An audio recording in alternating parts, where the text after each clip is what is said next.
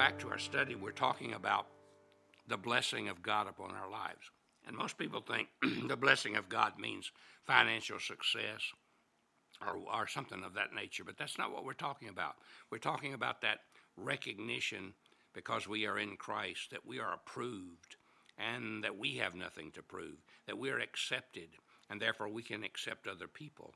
And then we're talking about the blessing that others can bestow upon us, the blessing that we who are parents can bestow upon our children. The Bible says that Jacob finally came to the point when he was going to meet his brother Esau, and he knew his brother had 400 armed men and knew he had no chance to defeat his brother, that he needed to get with God. And finally, he got alone with God. He left his family and went across the brook Jabbok and met with God.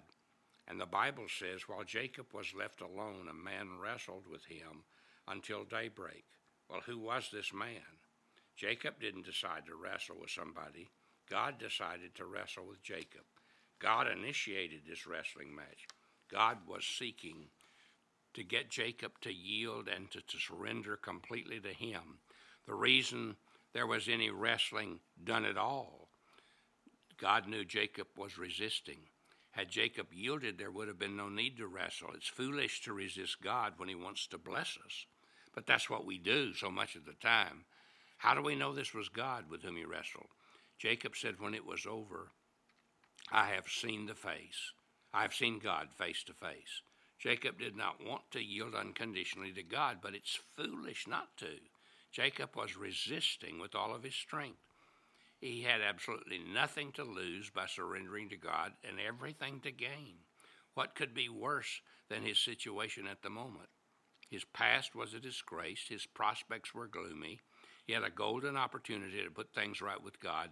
There was no one around to stop him. God was ready to bless, and all Jacob do was fight and resist. What does it mean to wrestle with God? It means you struggle with the past and battle over who will be in charge of the future. You see, the Lord wants us to make us willing, to be made willing to seek and do his will. And it's so hard for us to let go. Like Jacob, we resist and we fight and we battle and we keep at it. We even try to work out some kind of bargain with God. Many people do that. They try to buy God off or bargain with God or scheme with God like Jacob tried to do. Many times people make bargains with God to try to obtain his favor, try to buy his blessings. Doesn't work. Sometimes people go to church because they think if I go to church, I'll get God's blessing, and they're afraid not to go. And they go out of fear, or they go out because they think they might get zapped, or they go because they think it might show God that they're special. And they ask God to answer their prayers, and they try to somehow prove that they're worthy to have their prayers answered. Well, I'll give you this much, God, if you will do this for me, or I'll do this for you if you'll do that for me. But God doesn't work that way. You see, God wants us just to unconditionally surrender to him, and he will totally approve us. He will totally accept us. He will totally receive us. I want you to notice the crippling that was necessary to receive the blessing. Jacob kept on resisting, and the Bible says when God saw that he had not prevailed against him, Jacob was not giving in. He was not yielding. God decided it's time to cease calling for surrender. It's in a sense as if God said, all right, you've shown me quite clearly that you will not accept my plan and acknowledge my lordship. You obviously want to go your own way, so I will let you go. I'll let you have your own way. This may sound like Jacob's getting the victory over God, but it's certainly not true at all. It's God allowing man to exercise his free will, and man's always the loser when he makes the wrong choice. At this point, God shows Jacob his power. He touches his thigh and immediately dislocates it. Jacob is in severe pain. God did not cripple Jacob until he had given him every opportunity to submit and surrender voluntarily. He cripples Jacob only after Jacob has fought his hardest and not won. When Jacob's thigh was dislocated, he lost interest in wrestling with God. This is the crippling that was necessary for Jacob to even begin to think about giving in to God. See, a wrestler's great strength is the muscles of the thigh and the nerves that control these muscles. And Jacob is made lame and incapable of further struggle.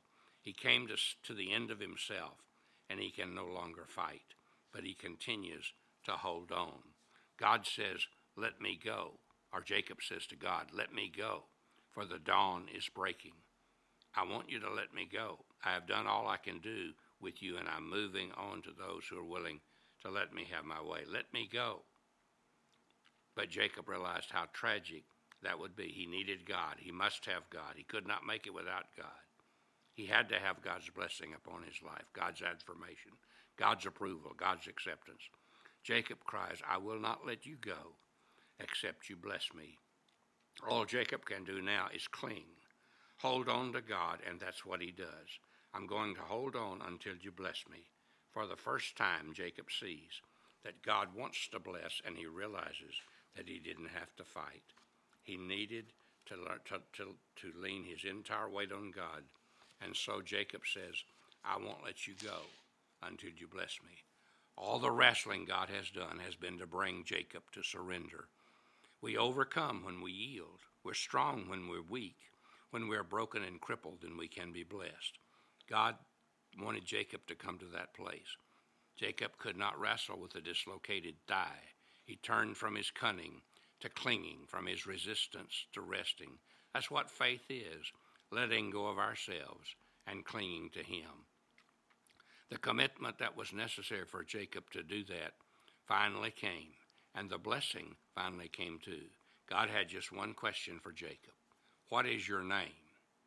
Did God not know his name? Of course God knew his name. His name is Jacob. My name means cheat. It means manipulator. It means deceiver. It means liar. That is what God wanted Jacob to do, is to admit who he was and what he was.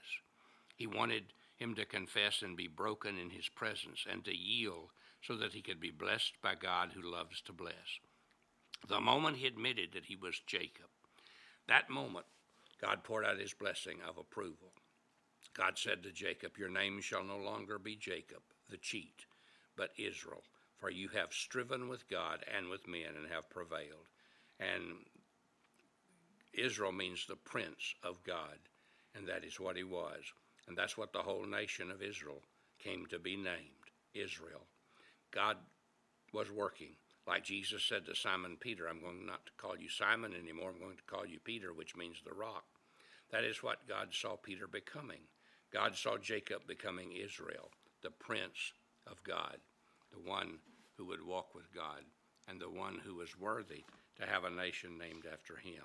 He received full assurance of God's blessing upon his life. God wants to bless you and bless me, and he wants us to know that he approves us if we trust him, if we put our faith in him, if we accept Christ as our Lord and Master. We're accepted, we're approved, and God is ours to trust. So I hope you'll do that today. God bless you. Have a great day.